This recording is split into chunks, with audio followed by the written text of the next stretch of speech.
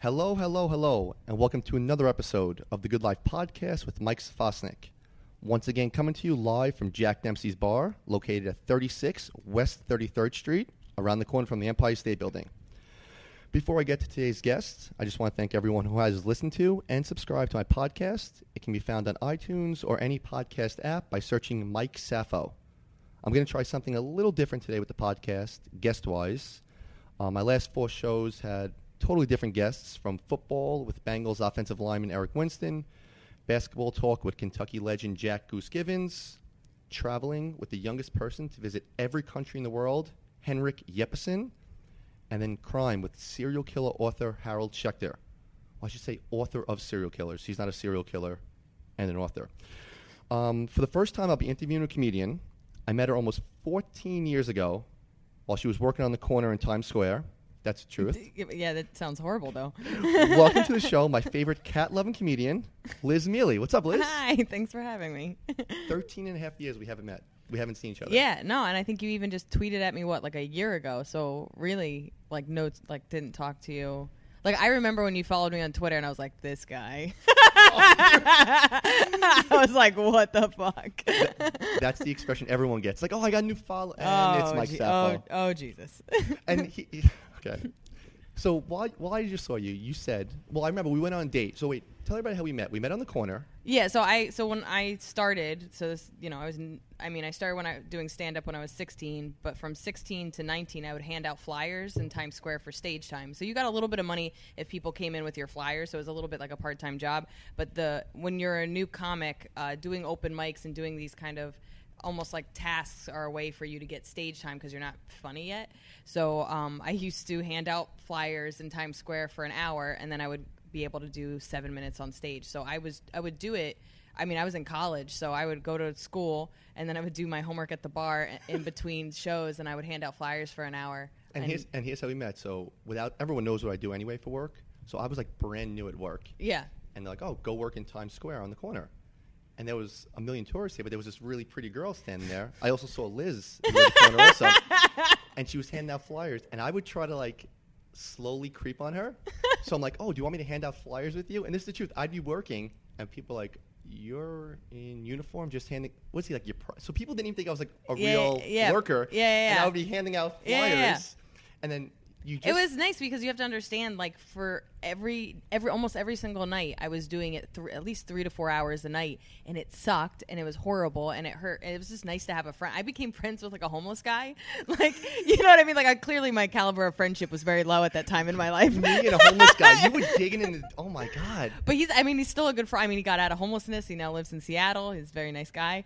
But I welcomed people talking to me, and even like comics, like you would try to like do it back to back and like talk to each other while handing, because it was just demoralizing and exhausting and like cold half the time. Like it was just horrible. Hey, you want to laugh? Like you would be like really corny and hand it out. That's why I had to help you out. You weren't funny back then. No, I'm still not. I know. This is like really boring. But now let me ask you, because I actually don't remember this, but how did we end up going on a date? I don't remember how it happened. That part I don't. I remember the date. How memorable was it for you? It was the worst date I've ever had. No. I'm not exaggerating. I'm 31 years old now. Oh, okay. And I've been on some bad dates. Okay. You were my worst date I've ever been on. Okay. Ever. Okay, I'm not exaggerating. No, I remember. I'll tell you what I remember. That's why when you followed me on Twitter, I was like, oh God. No, don't really. You've been very nice since, and I'm here. And I emailed you too. I came off like really creepy, I think. No. Wait, when you were younger? No. I'm super no, creepy you came now. Off. No, you came off as a douche when you were younger. Yeah. Like a douche. Okay, I'm gonna tell you right now. I don't remember how we were talking because we'd work on the corner together. Yeah. Every time you say work on the corner, I just want to specify that I'm a comedian. Oh. And I've always been a comedian. Yes, with the homeless man. Okay.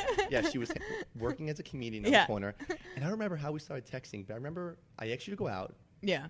Like drinks or food or whatever. Yeah. And I remember I had this like, no one wanted to come with me. And I was actually really nervous. And I was 21. And here's what the worst thing is. Like, you were kind of cool. I know you don't think you were. This is like therapy session. But I had like all these tourist chicks that would hit on me. I'm like, this is so easy. I'm the man. So I kind of thought I was like the shit back then. So I hung out with you. I told my boy, dude, we're going to go out. We'll go hang out with this chick. But I remember we went back to your apartment though, didn't we? So do you want me to tell you the full story? Yeah, you remember the full story. I know the full story. Okay. But that's part of it. All right, go with it. Who cares? Okay, so this is the full story. I just remember you asked me out and that we were going to meet up with friends. So we met up first at a bar. In the village. Down the hatch. Yeah, but keep in mind, I'm 19. Yeah, you so, I had to get you in. Yeah. Oh, my God. Okay, so I'm 19 years old. So we go to this bar and we meet up with your friends. But then your friends wanted to meet up with other friends. So then we went to Chinatown and we went to literally we went to Chinatown and it's all these friends and their wives and serious girlfriends, and this is a first date. So already I'm 19 years old. I can probably count on one hand how many dates I've been on, and I'm like, what is this? This is super uncomfortable and super intense. So we're sitting around, but this is super unexpected, and everybody knows each other and everybody's laughing, and I'm just kind of what is this? So then after that, they decide that they want to go to a bar. But these guys are drunk. We are in the middle. This is not the beginning of their night. This is the middle towards the end of their night. And so they're drunk. And I don't even know if you were drunk or you were just egged on by your friends. Mm-hmm. But we go outside. They start throwing trash at each other. They start picking up trash. Yeah, I was sober, by the way. Picking up trash and throwing at each other. Out here. Yeah, exactly.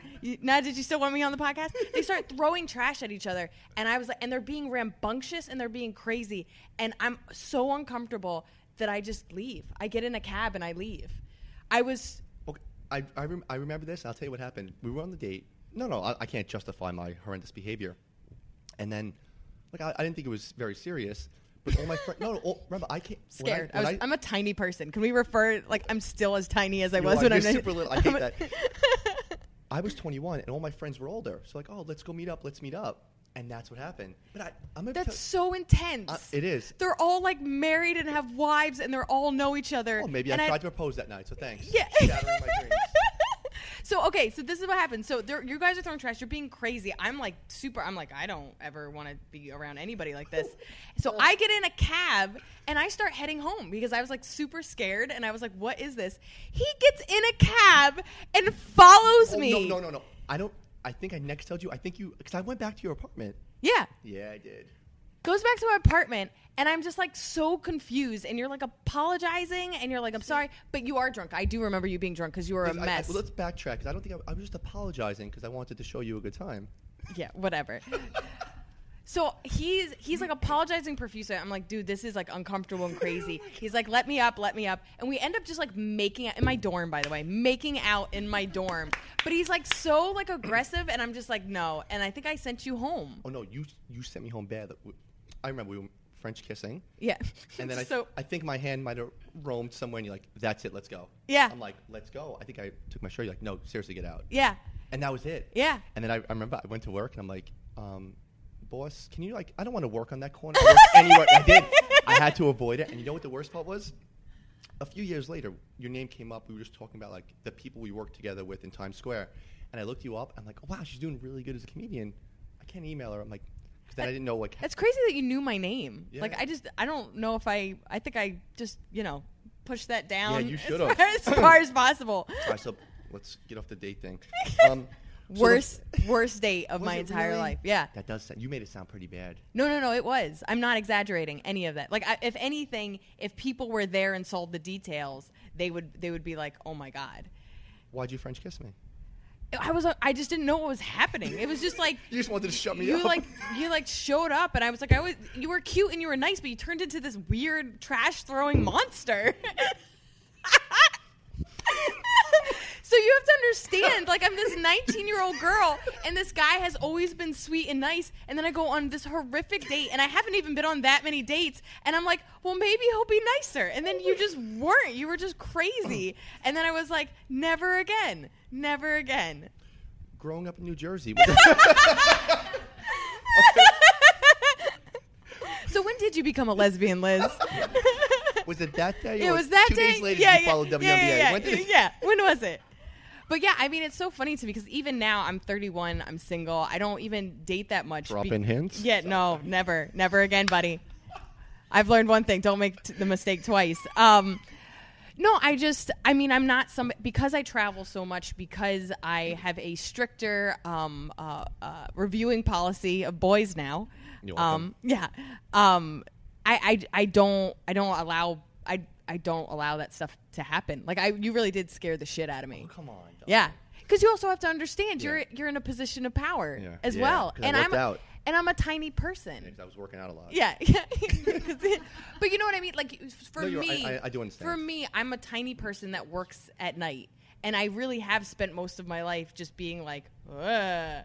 And so if anything scares me like that, I don't never again. So never. No sanitation workers ever. Ever. Yes. Yeah, ever. They all smell like fish. When you meet somebody, when you decide to finally, after the 3-hour review process, and you tell them you're a comedian, do you feel like instantaneously they're like, okay, be funny? Like, is that always the next step? Well, keep in mind, now it's actually, the last couple of years has been the weirdest time to date because people just know. And I have an album. I have YouTube. I have viral videos online. I've been on television. I mean, I remember I joined OkCupid 5 years ago after a really bad breakup. And I was looking for you. And and this kid. So keep in mind, I joined OkCupid. I'm really uncomfortable. This is not something I want to do. This kid writes to me. I had been on Comedy Central, and he goes, "Oh man, I saw you on Comedy Central. You were amazing." And I was like, "Oh, thanks so much." And then he never hit on me. I was like, well, I'm flattered, but now my feelings are hurt. Now I gotta go change all my pictures. Hey, dude, you're not hot. You have 30 cat pictures, but hey, you're funny as hell. Yeah, and it was weird because I've always taken pride in my stand-up, and it was one of the first times I'm like really lonely. I'd just gotten dumped. I had lived with this guy. We'd been together for 3 years, and somebody's like, "You're really funny," and I was like, "And?" And then nothing. But that's been the weirdest part of, like, the last couple of guys I've dated have known this absorbent amount about me because of my stand-up, but then they also confuse, even though my jokes are really personal and I wrote those jokes and they come from a factual place, it isn't me. It's always an embellishment, and it's a character. And also, my jokes actually help me grow. So if I'm writing about something, usually the process of writing it makes me a kind of a better person or understand myself better, and I'm not really that person anymore. So when you watch a clip of mine from 6 years ago, you're watching a past version of myself and then putting it back onto me as the person I am now. So it's just weird because, like, I dated this one guy. Are you trying to make me jealous with all the dating stories? Yeah. I'm just curious.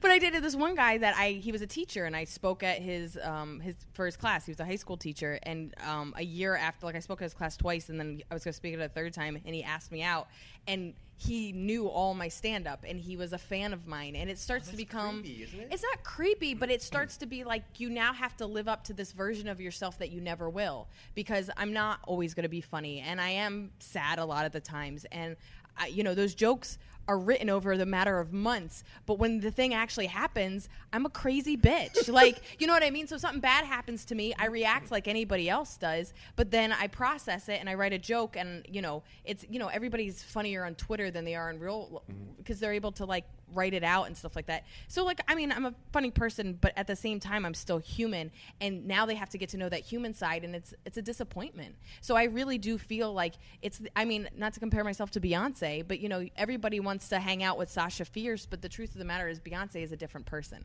You know what I mean? Sasha Fierce is her stage name. Oh. Sorry, I know you're a boy. The girls in the room got it. I looked at the girls. I'm like, girls, quick. Who's this? But you know what I mean? She gave her stage presence its own name, because you do feel more confident, and you do feel prettier, and you do feel smarter. But then when you are who you are, you're in sweatpants, not wearing makeup, and feeling like an idiot. So, it's harder. With all your cats, right? With all my cats. I have one cat. But I always tell people it feels like I have several. Like I have the personality of someone who has several. So for me, it's just, that's been the hardest thing in the last couple of years dating is that there's almost two versions of myself that people have to get to know, and they get to know the cooler one way before they get to know me. So it's like a feeling of always having to be on. Like you always have to be. I don't always feel like I have to be on, but I feel like I have to be amazing. Like not, and when I say amazing, like this, like think of a celebrity. Like they say they can't go and buy eggs without makeup on because then they're in, the magazines looking like they're like, oh, what happened to Jennifer Aniston? Looks like she let herself go. It's like, no, she's a person. She's, you know what I mean? You're not going to always be wearing 5 pounds of makeup.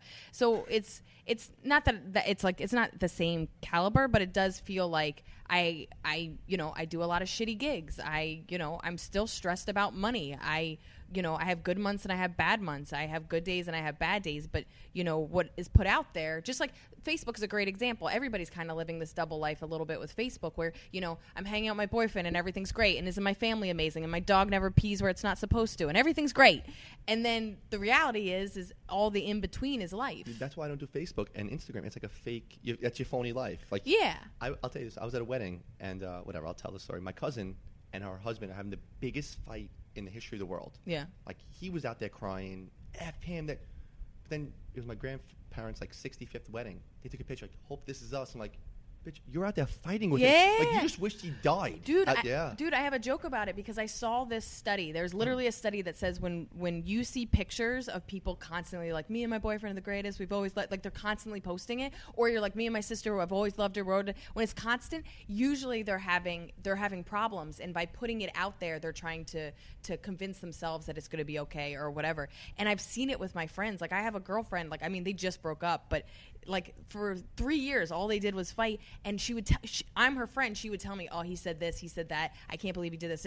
For 3 years. And then I'd see on Facebook, cheek to cheek, we just had the best weekend ever. I was like, bitch, you said you fought and cried the whole time. She would have a fight with her sister. Same thing. She's like, blood is thicker than water. You're just like, what are you talking about? And it's okay. Don't get me wrong. Like, you put that shit out there, but at least know in your heart that's actually not. Don't be so disingenuous. Like, yeah. When we went on our date, I put a picture of the garbage. I'm like, hey. Yeah, this is going to get thrown. I'm throwing this shit. I wish social media was a thing back then because I would have. It would have went viral. It would have. Oh, my God. Like, on a date I would have been Insta-feed. This guy's a crazy piece of shit.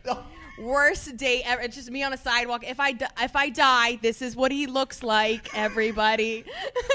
Sorry, I had to duck as garbage is getting thrown in Chinatown. Yeah. So it was probably Chinatown. Do you know garbage. how broke I was? I took a cab home. I want that money back. I got you. I got you. We French kissed. It evened out. I don't know if it was good. I don't remember. Oh, no, come on. You were probably pretty drunk. All right. Growing up in New Jersey, no. So, as a Jerseyite, how do you feel? Let's speed. I actually do want to ask the generic question. I know. Yeah. Because I have to ask. You came to the city. You said it 17 or 18. Yeah, 18. Hot. No, but you did say I remember when talking to you. You started like really young. I started when I was 16. That's like a ballsy move for a 16-year-old to want to do stand-up. There had to be one moment, or is there one thing that, like, I want to be a funny person? Well, that's the weird thing is, like, I always knew I wanted to be funny. I just didn't have an outlet for it. So I always wanted to be like Sandra Bullock. Like, she was 90s Sandra Bullock, where she was doing pratfalls and everybody thought she was cool and she had good hair. Like, you know what I mean? Like, but at the same time, I don't know if you've ever felt this. It's almost like with dating where you're like, this person's great, but for some reason I don't feel this full connection and you can't put your finger on it. It felt like that with wanting to be an actress, like a comedic actress. I wanted to do it because I wanted the attention and I wanted to be funny, but I didn't actually want to act. That's not how I wanted the attention. And then when I was 13, I discovered stand-up and I was like, oh my God. Who'd you discover? Who was the person you watched? I actually don't remember who it was. I think it was HBO or Comedy Central. I just saw somebody talking and I discovered this thing called stand-up and I became obsessed. And I mean obsessed. Like anytime there was stand-up, I would record it on VHS and then I would watch it. And all the people I liked, I would then watch them over and over again. And I would look their names up and I would see if they had a book or if they had specials. Then I would go over to my girlfriend's house and I would play them my favorite jokes and I would quote them all the time. I had no friends. Yeah. I would quote all of this. I mean, Paula Poundstone was always on Comedy Central when I was a kid. So I quoted Paula Poundstone nonstop. People that are now famous, I was watching them when they were on Comedy Central when I was 14, 15 years old. When they were underground. Yeah, like Jim Gaffigan, Louis C.K., Bill Burr, Greg Giraldo. The list goes on. Wanda Sykes. It's just like I would watch these people have these little mini special. Like, I now know that they were nobodies then, but in my mind they were like famous, and I just wanted to be like them. And I would watch them over and over again. And I started writing. So when I was 14 years old, I started writing. And I would see, like, my friends in the hallway, and I would ask them to tell me if they thought stuff was funny. And then when I was 15, my friend, she's still one of my best friends. She was working in town at a toy store, and the manager had dropped out of high school, and he was a stand-up comic. Now I know he'd been doing it for a year, and he didn't know what the fuck he was talking about. But in my mind, I think he was 17 years old. I was 15. He was doing stand-up, and he was doing it. So I would meet up with him, and he would look at my jokes, and he would encourage me. And he was the one. I always thought like I would have to wait until I was 25. Like I just thought I had. But he was like, "Oh no, you can do it now. You just go to an open mic and da-da-da." And he was the one that kind of helped me cultivate my show. And I did stand up for the first time at 16. How do you just go on stage as a 16-year-old? Because people now are, to this day, the biggest fear in life is public speaking. As a 16-year-old, why were you so confident that you just like, oh, I'm going to go on stage and try to be funny and make people laugh? I don't think it was confidence. I think, nobody ever likes this answer when I say it, but I truthfully mean it. I was really sad. I was really sad, and I hated my life. And when you already don't like your life and people already don't seem to like you, there's not really any risk. You know what I mean? So, like, think of it this way. Like, people are scared of public speaking because they're scared to embarrass themselves or say something wrong or do the wrong thing. But I spent my whole life being yelled at and told that I did the wrong thing and that I wasn't important. So why, if the people that are supposed to love me and care for me aren't giving me the positive attention, getting it negatively somewhere else isn't that big of a fear, is it? So I wanted to do it. First, that's a good answer. Yeah, and I wanted to do it. I was excited about it, and the downside of it didn't seem that bad. It already was bad. And were they not going to laugh? Okay, I'll walk off and never see them again. And my friends, who it was a budding friendship. I just met them when I was 14.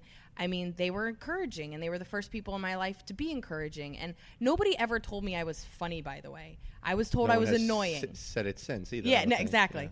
Yeah. Except that one guy I know, Cupid. Yeah, you should read my YouTube comments. God, nobody still thinks I'm funny, but.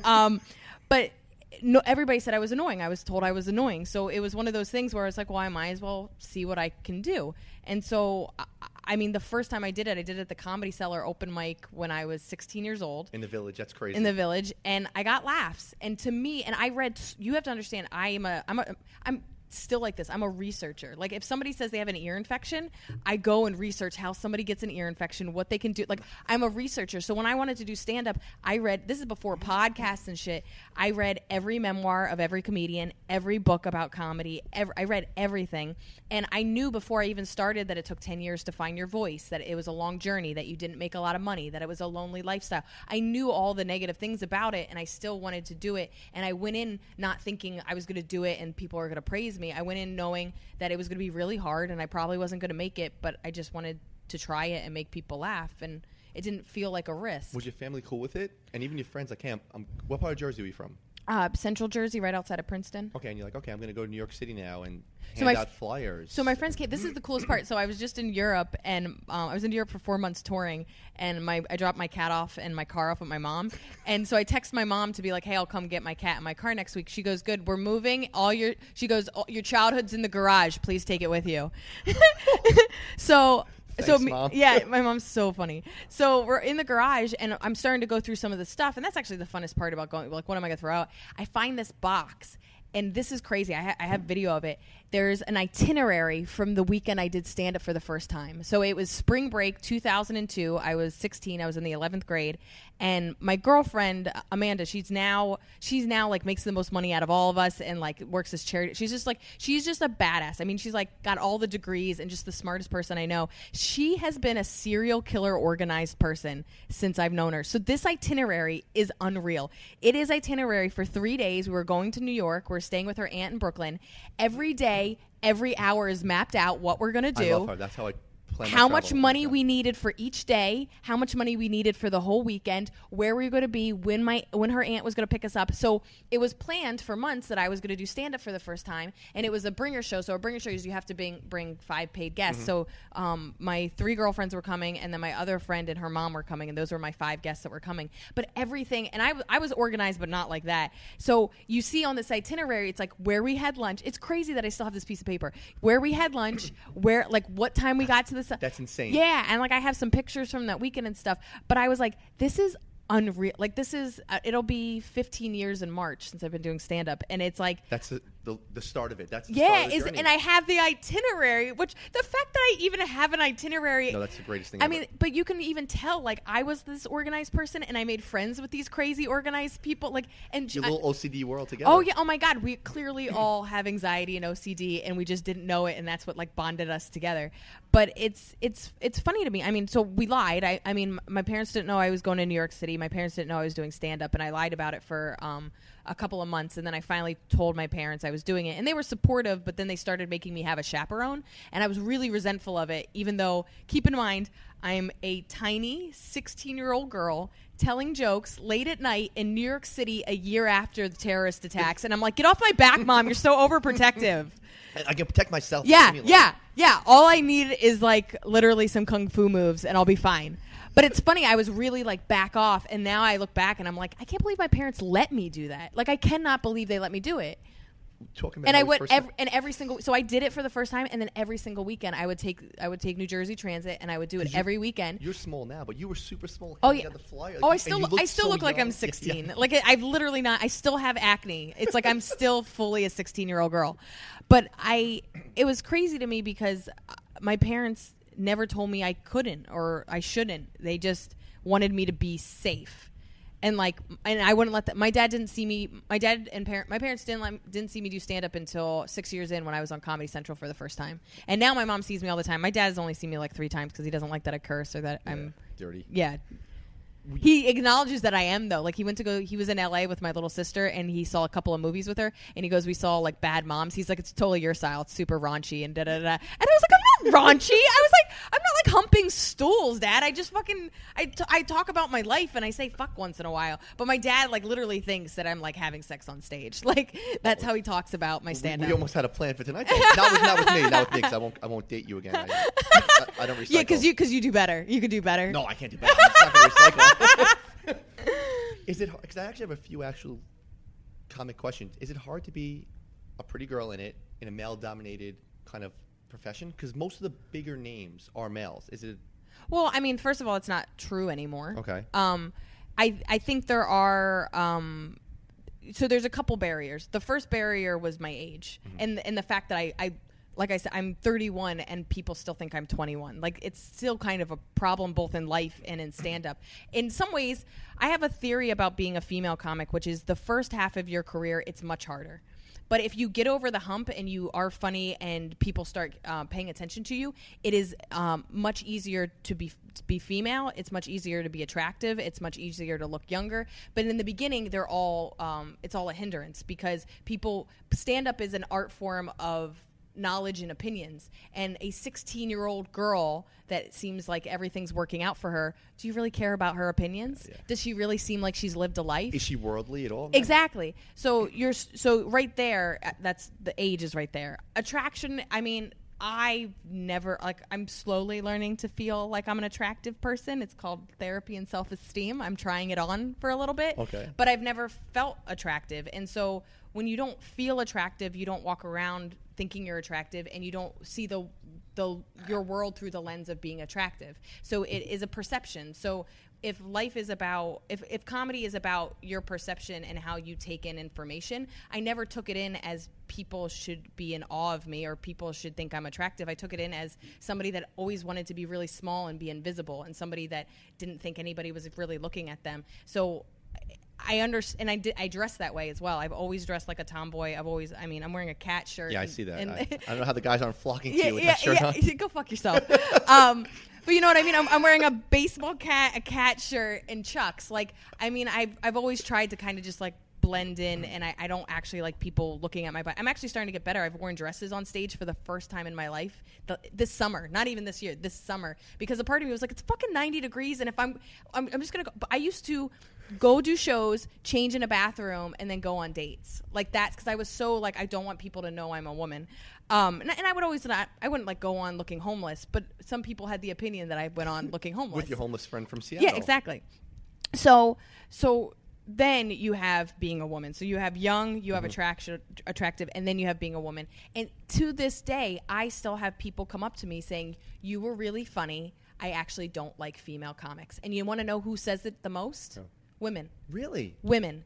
And that's the bullshit of it, because that's that weird thing where women don't even realize what they're saying, which is like, first of all, you would never go up to somebody and be like, I usually don't like black guys, but you're a pretty good black guy. Like, you know what I mean? Like, that's one of the most horrific things you could say to somebody. So why is it okay to say about a whole half a gender? Like, that's crazy. But also when it comes from women, there's not one woman I have ever met that wouldn't say their girlfriends are funny. Not one. Mm-hmm. So why is it that your girlfriends are funny to you, but when it's in a professional sense, all of a sudden every quality that makes them special and amazing gets wiped away? It's because this weird lie keeps getting pushed into people's minds, and they don't even realize that they're digesting this really misogynistic lie. And I always say, so whenever they say, are females funny, there is not one male comic that is a professional comic that would say women aren't funny. Because the truth of the matter is, just like if you were in the military and you would say, can female troops be just as strategic? Just as strategic and have a good eye and just as strong and whatever it is that you have to be in the military. No one would say they wouldn't. Mm-hmm. There's always exceptions to every rule. There's always going to be some guy that can't keep his shit together. There's always going to be some woman that can't keep his shit together. Did you read my questions beforehand? Yeah, those are good answers. But that's what I'm saying. So there are hindrances. So now, as somebody that's kind of getting over that hump, and I'm doing more TV, and I have a fan base. It does have its positivities, and I do see some of its benefits, and I'm even embracing the fact that I am a woman, and I'm a feminist. I have strong opinions about how women should be treated on and off stage, and I am healthy enough to respect my opinions and know that not everybody is going to believe in them, and be okay when I don't have people that agree with me or think I'm funny. Because that's the other thing. It doesn't matter if you're a woman or a male or any kind of sexual preference or race. You have opinions, you have thoughts, you have what you think is funny, and not everybody's going to feel that way. And as you let that go and realize that really doing stand-up is just looking for your people, it becomes this place of, it's not am I funny or am I not funny, it's who's emotionally open enough to listen to my perspective and my opinions. Now, you said now that you went over the hump now, because you are now on Comedy Central. When you go on YouTube, there's a million videos of you. There's that one viral video of you yelling at the guy and stuff. Yeah. You just went to Europe. Like, how do you feel? Not that you made it, because that would be silly, but like, what an accomplishment. Like, starting off handing out flyers, and you were just I wrote down, you were in Cuba, London, Sweden, doing comedy. Like, do you get nervous going over that? Maybe your jokes won't translate. Yeah. And two, is that just like a whirlwind? Like, hey, you're going away for the next few months to go tour Europe? Is that like surreal? Oh, it's very surreal. I started touring Europe like 3 years ago, but this was my biggest tour, and it was almost in 3 sections. So I did a military tour for a month that was Cuba, Italy, Egypt, Turkey, and Jordan. Then I was based kind of in London for 6 weeks, but I was in Sweden, Belgium, and then I would tour all over the UK. And then I did the Edinburgh Fringe Festival in Scotland for a month, and literally did my hour every single night, and as well as other small showcase shows. So it was really exciting, but I've never been away from home for 3.5 months before. I've never done my hour 25 times in a row in a country I've never been before. There were so many new experiences about this, and it was scary. But I think because this was my 4th tour, because I now know that the first time I went over there, I was like, yeah, is my stuff going to translate? But I mean, we're fortunate. Especially in like Egypt and Turkey and stuff. Well, that's a military tour. So the first, okay. Yeah. So the thing about the military tour is you're performing for U.S. troops on bases. Oh, that's really cool. We share a lot of bases with Australians, so I did actually perform for some Australians, but that's both easier and harder in a lot of ways, because these guys are from all over the country, but they, these are really kind of testosterone-y, haven't been home, probably see me as a piece of meat kind of show. They better not, son of a bitch. Yeah. And some of them were incredible, but some of them I didn't have good shows, and I wasn't what they wanted to hear. And I do have not a strategically women's perspective, but you have to be a little open to listen to me. And if you don't want to, or you weren't raised to, you don't. You're going to dismiss you. Yeah, you're going to dismiss me before I even say anything. So I had some really good shows out there. I had some okay shows out there. But really, when I go to Europe, so like my favorite place to ever perform is the Netherlands. I did 4 cities, and then great, yeah. They're incredible though. But I was in Utrecht, Eindhoven, I always say it wrong. Rotterdam and Amsterdam, and they were the best. Like one of the coolest countries I've ever been to, and just one of the best audiences. And how clean is it too, by the way? Oh my God, it's ridiculous. Everybody's on a fucking bike. It's like being in the Beauty and the Beast. It's like no, you get hit by the bikes. No one drives. Dude, but it's weird. Insane. They're all so I'm really short. They're all like 6'5", blonde hair, blue eyes, riding a bike, reading a book, like smoking a cigarette that doesn't have smoke for some reason. Like they're just the healthiest, perfect nice shape. They ride the bikes everywhere. They're super nice. Like I went to go get a coffee, and I was asking him a question, and you would have thought I was like literally like I don't know, green, like a green alien. He's like, oh my God, where yeah, are you from? yeah. He's like, what can I do for you? And you're just like, Jesus. And especially when you're East Coast, New York City, you're just like, all right, are you a serial killer? Like, why are you guys so nice? Are you taking on a date and throw garbage? Yeah. Because I don't recycle. I don't recycle. So yeah, and like Sweden's amazing. I have a really dark sense of humor, so I get scared sometimes that not what I'm talking, like how I'm talking about some stuff is too rough for people. And sometimes in London it is, and sometimes overseas it is, and even sometimes here it is. But like it's weird. Going overseas has made me not only realize I'm American, because you don't feel American, you don't feel like we have a culture until you leave. Oh, then everybody all I do is travel. Everyone realizes it right away. Yeah. So you find out you're American, but even more importantly, I'm so East Coast and I'm so Jersey, New York. Like, and I think they like me over there because they watch so much American television, and so many of our movies and shows are based in New York City. Oh, New York, I'm Jersey, like sure, yeah. I'm like a caricature. I don't even realize it because like somebody will say something like, go fuck yourself. Like, you know what I mean? They love it. And Dude, they make you say water, say this. Yeah. But it's so, like, I've had a couple of people say, like, I really like your accent. And I was like, go fuck yourself. Like, don't patronize me. Like, but they do. Like, it's weird how, like, you are an anomaly to them. In every single country, I've been in Luxembourg, like a country I didn't even know existed. And I got lost. And I went to, like, look at my phone to try to figure out how to get back to my hotel. I look up, there's a store called The New Yorker. No. You know what I mean? Everywhere you go, they're obsessed with New York. So that's the other thing, is that while they might not like Americans, they love New York. It's funny you say everywhere. I'm pretty sure ISIS is like, New York is one of the greatest cities on earth. They hate to have to. That's why their bombs always mess up. Yeah, because they're like, we actually do really like it here. You guys make great falafels. Argentina, Colombia, Iceland, everywhere I've been recently, there's always a Brooklyn bar. Yeah. Brooklyn, and when I wear a Yankee hat there, like, you really from New York? Yeah. Like, yeah, why? Like, why? I go over the top. Yeah, why? Why? Why? Where you from? You been there? Oh, you been there? And they just have I Love New York shirts just for free in your bag. I bring New York memorabilia. I'm the creepy guy. Not anymore. No, but I'm the creepy guy. Like in Argentina, I was in Buenos Aires. Yeah. And we're there. And you don't have to just say that you're the creepy guy. It's just known. Thanks, Liz. Thank you. It is known. It is really. I come off creepy. And I was down there, and I was meeting people. My friends there all speak Spanish, and the girls there most of them speak English too. They take pride in it. So like, hola, like I would try really bad Spanish. Yeah. I'm like, I'm sorry, from New York. Oh, are you? And you got it. You're like, ring and huck. Ring and huck. Yeah, I'm like, baby, you want to get garbage thrown? Meet my friends. Girl, come meet my married friends. Girl.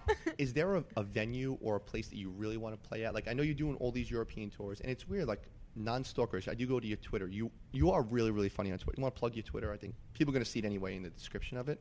It's all good. You can plug your Twitter.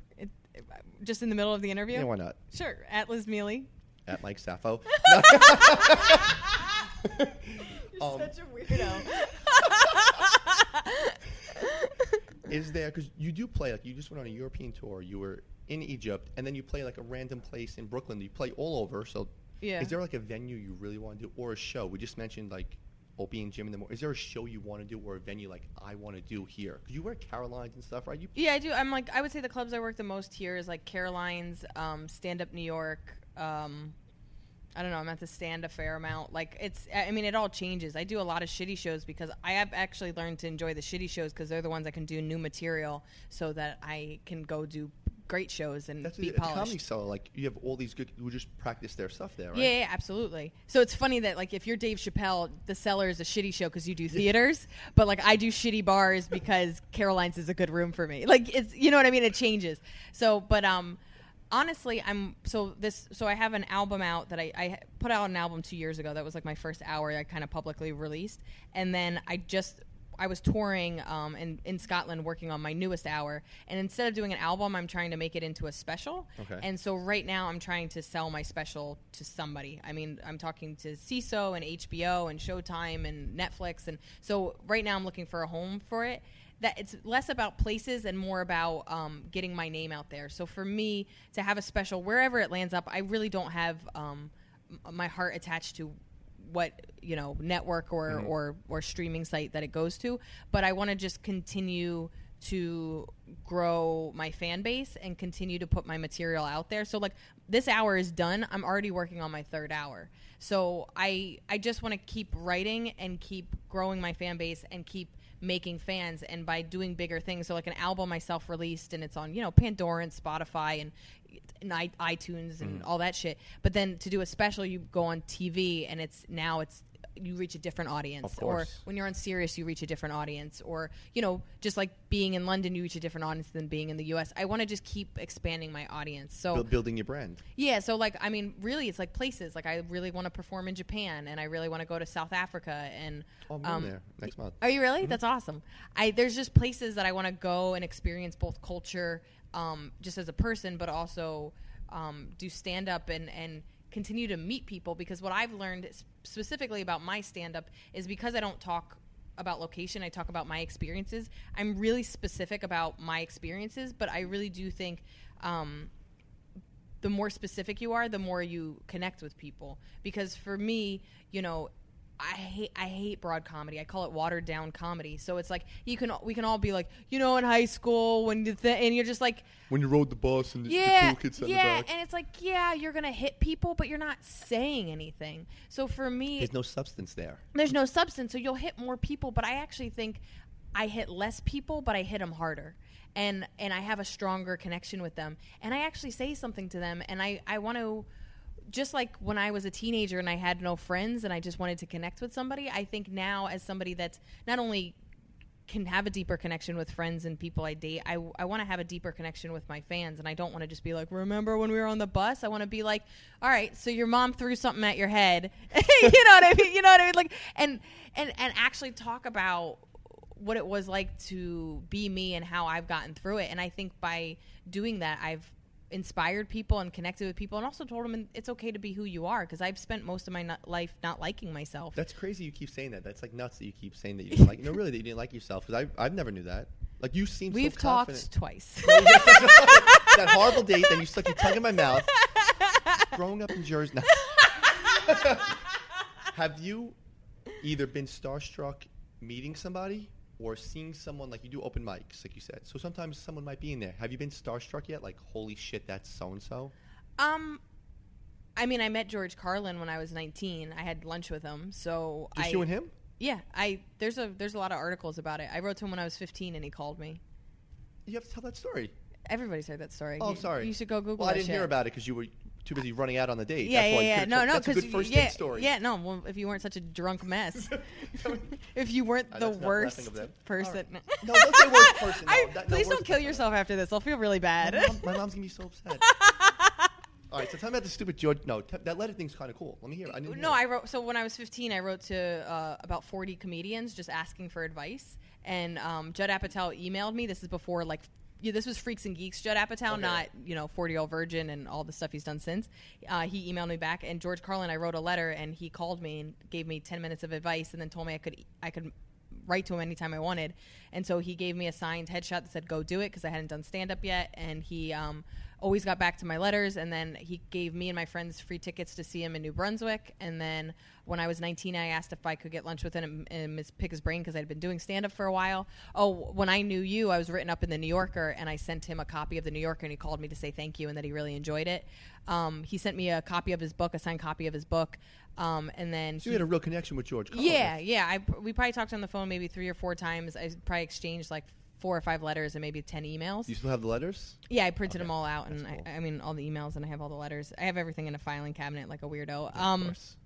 But I really just I forget what the original question was. You were meeting him for lunch? Oh yeah, but no, you said starstruck. So yeah, I mean I was 19 and well, he's the god of that's like. I mean, but you know what? He had probably an even more profound influence on me than just stand up, because he was a brilliant stand-up and one of my favorites, and I think there's not a comedy in the business, even if you don't like him, that isn't in awe of his capabilities and his reach. The kindest person I have ever met. The kindest. Yeah, a 19-year-old girl. Person I ever... And keep in mind, he treated everyone like that. Like, you would see it, like, even when we went to lunch, he needed something printed out. He had something that wasn't memorized yet, and he needed something printed out at the hotel. And he asked the staff, and they were like, our printer's not working, so we went to the other Marriott and had them printed out. And so he asked for that person's name and the guy that helped him, and then he gave them free DVDs, and it hand-wrote a thank you note. Like, this is the type of person he was. And so as somebody that is only now in the last couple of years getting fan emails and, you know, tweets from fans and all this stuff, I mean, I try to get back to everybody. I mean, if you creep me out, I kind of keep my distance. But if you are... That's what took you so long to write back to me. Exactly. But if you are genuine and thoughtful, I always write a genuine, thoughtful response back. So it might be a tweet length, but, you know, I've had young comics ask me for advice. Well, that was my next question. Do younger female comics look up to you and be like, hey, you're an inspiration? Have you gotten that? Well, I get it from all comics, because you don't just have to have a vagina to appreciate my humor. No, it's not the girl. But because you started so young as a girl. Yeah, I mean... These are all facts. But no, I get a lot. Thanks for naming my bio. Thank you. Yeah.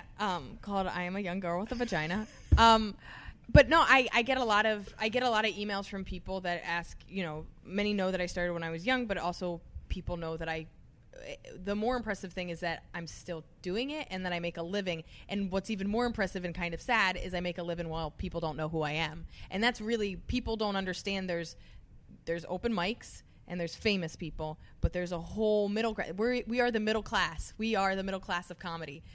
You don't know who I am. I do a little bit of TV. I do the road, and I'm able to pay my bills. And that's the thing that people, whether you're a comic or not a comic, are in awe of. How do you do that? What is that process? So I get a lot of young comics being like, how do I get on stage and how do I write? But I get also a lot of comics that have been doing it a couple of years and go, well, how do I ever quit my job? How do I ever make a life out of this? Do I want to live this life? And I always say, no, you don't want to live this life. Oh, it's hard. It's really hard. Did you ever think about giving it up? Like, hey, this... Only once. It was about 4 years ago. This is the thing that people don't understand. Like, whenever somebody says what you do is brave, I don't think doing stand-up comedy is brave. I think there's so many other things that I think it's selfish, and I think it's, you know, I do it for me. Do I try... truthfully, it's the only thing I ever wanted to do, and my parents worry sick about me because I live paycheck to paycheck. So I think what I do is selfish, and I try outside of it to be less selfish because I live a selfish life. But it's I don't know the best way to say this. Like, it's not brave to do stand-up. It's brave to do stand-up when nothing is encouraging you to keep doing it. So the industry isn't saying you're funny. You're not getting the gigs that you think you should be getting. Everyone in your community is moving past you and is getting on TV and is getting famous, and you still do it. So I lived in that realm where I still had a day job, and I was, you know, auditions weren't going well, or I wasn't getting auditions, and I was still doing it. And so around 10 years in, things started to happen a little bit, and I was getting closer to stuff. So, you know, in the beginning, you do one audition, it doesn't work out. But then when you get better, you start to get callbacks, and then you get second callbacks, and then you get third callbacks, and then you don't get it. And that you've seen the progression. Yeah, you see the progression, but that hurts more. So it's the difference between a guy not calling you back after a second date and being left at the altar. What do you think hurts more?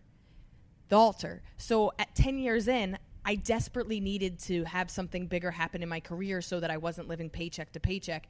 And I was closer and closer and closer, and too many rejections, too close, over your face. Happened too quickly. And my brother was really sick at the time, and I just broke up with a boyfriend, and it was just, and I was at a place where I was like, maybe I'm not good at this. Maybe I should start listening and like, I'm very fortunate that I have some incredible friends. Like, my roommate at the time is just a brilliant comic.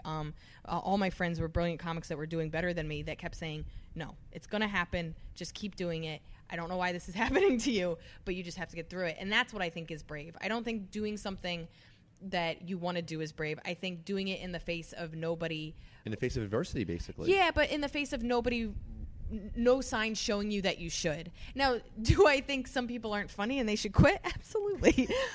But I had these minute signs that showed that I was funny and that people liked me, but I didn't have any of these big, here's your HBO special, or, you know, here's your Comedy Central Presents, or here's all these road gigs thing. And that's the only time I ever wanted to quit. Is I was like, maybe I'll just be a personal trainer, and people will be like, oh, you're really funny, and I'll be like, oh, I could never. Like, I wanted to like just make up this whole life where I never did it, because it hurt me so much to not be able to do it the way I wanted to be doing it, and not to have the success that I thought I deserved at the time.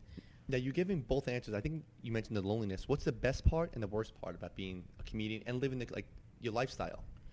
I mean, the best part is traveling the world and meeting new people and touching people. Like, I mean, that sounds gross. I was about to really? So is this any the molestation must be the best part.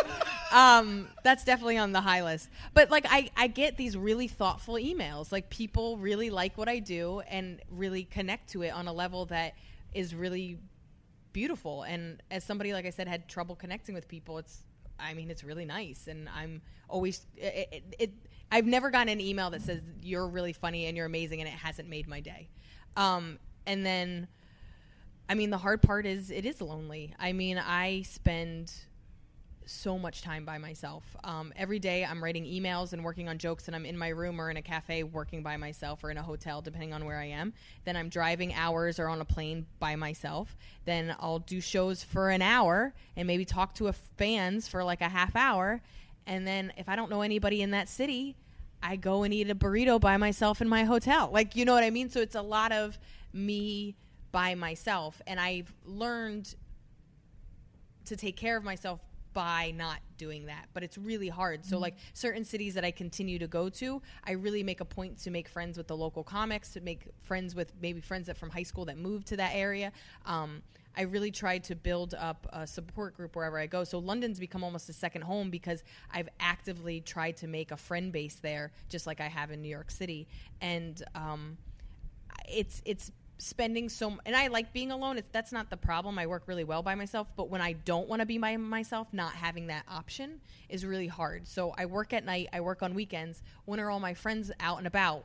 When I'm working. So even when I have the opportunity to be human, I'm always missing weddings. I'm always missing birthday parties. I'm always, missing, 4th of July parties. I'm never in town when everybody else is having moments. And so that's been the hardest part. Is I would like to be, my real goal in the next couple of years is to be financially stable enough that I can say no to gigs, because I want to spend time with my friends and family. Because you say no to no gigs, right? Because you have like random shows in like a small place in Brooklyn, and then like upstate. Like you have shows just. You have to be like the equivalent of a bad date throwing garbage at me kind of gig for me to say no to it. Do you want to do a gig in Chinatown with all these guys with their husbands, wives on a first date? We should make a sketch reenacting how bad that date was. Are you asking me on a? You're asking me on a second date? On a sketch date. No. Oh.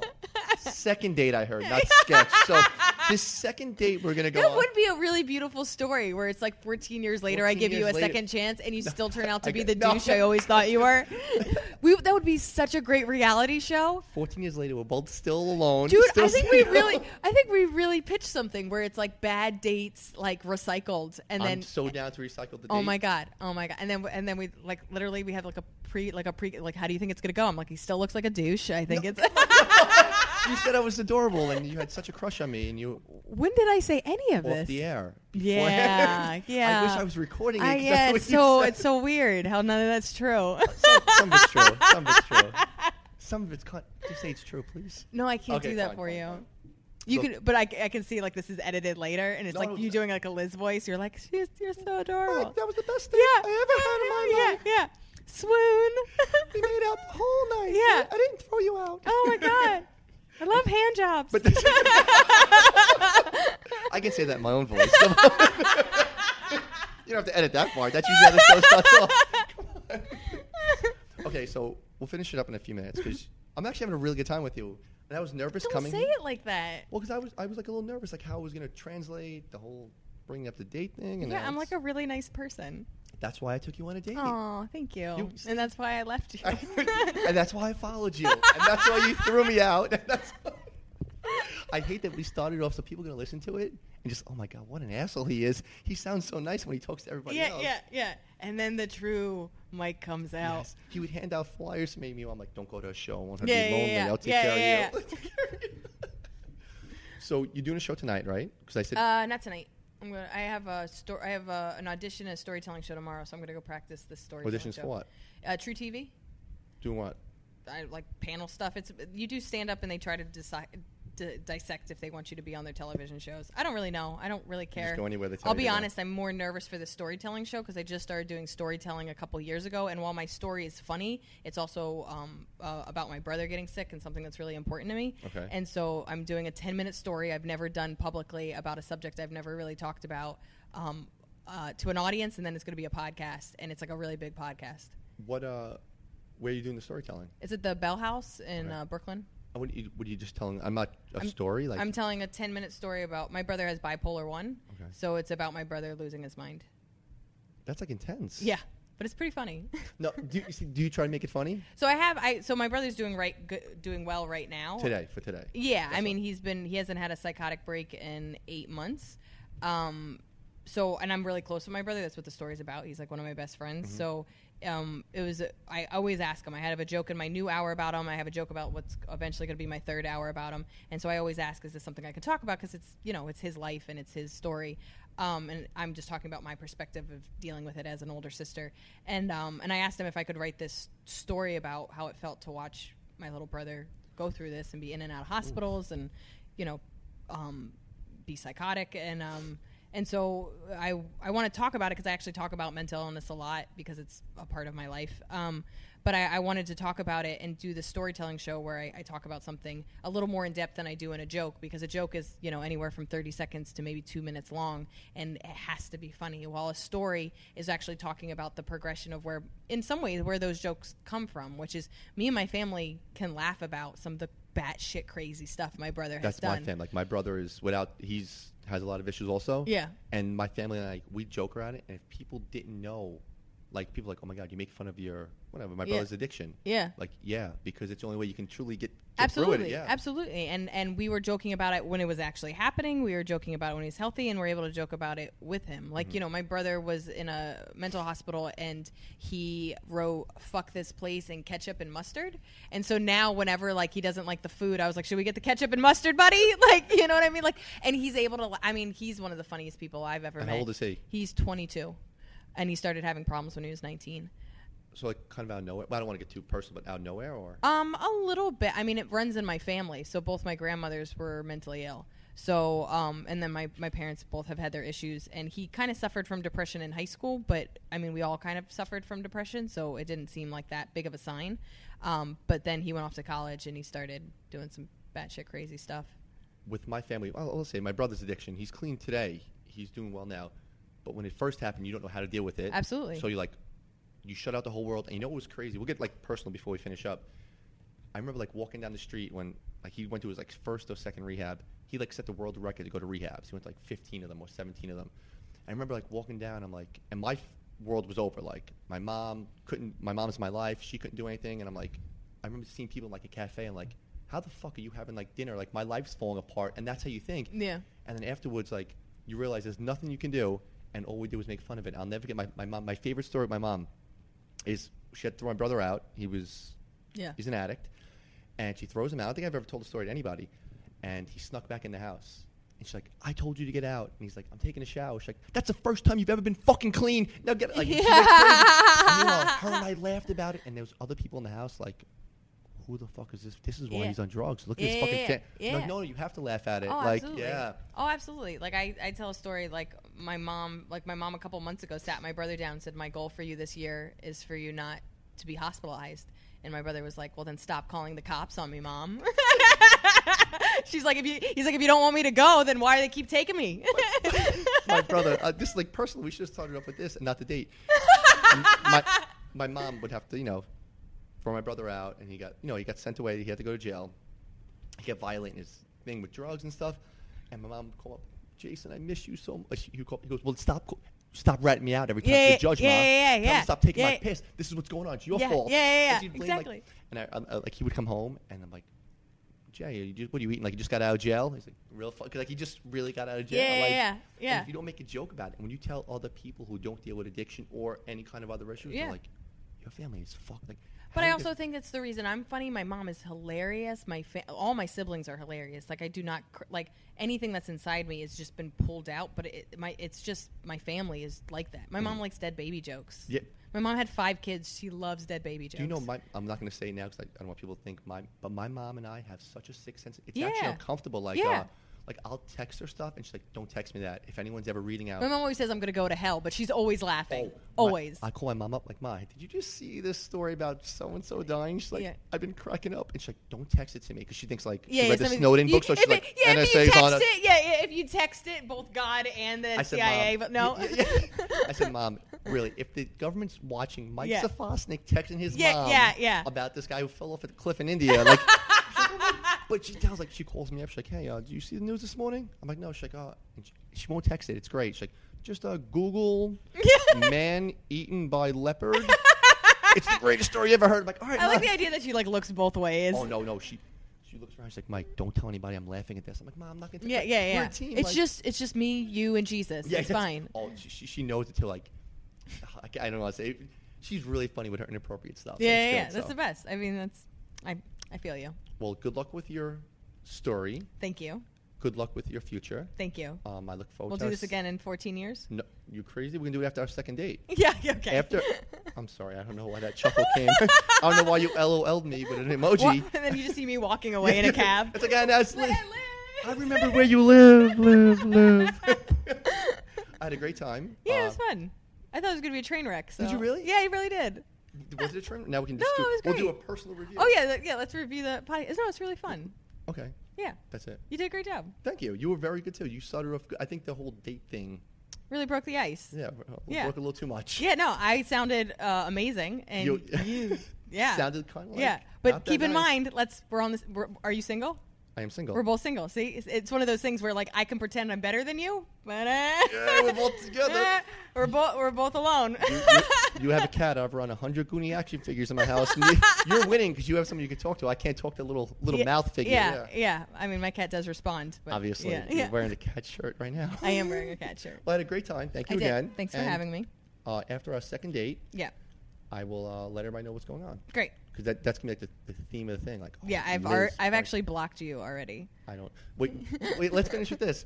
So I emailed you first, and I'm like, "Hey, hope you're doing well. Give me like a list of your upcoming shows." And you did. You sent me, and I'm like, "Oh, I followed you on Twitter," and you followed back. Yeah. And then she unfollowed, and I'm like, "You stopped following me." I'm like, "This is kind of weird." It was honestly, you made me uncomfortable. Oh my God! I feel really creepy. Turn this on. I feel really creepy now. You don't feel it's not creepy. I didn't. You know what? You're right because you don't know me. Like I've grown as a person. With all my charity, hypothetically, with all my charity, I do. With spending all my time at the soup kitchen now, I wouldn't even have time to date you. But yeah. I easily get freaked out. Yeah, and you were young and you were in love. Yeah. And you know what?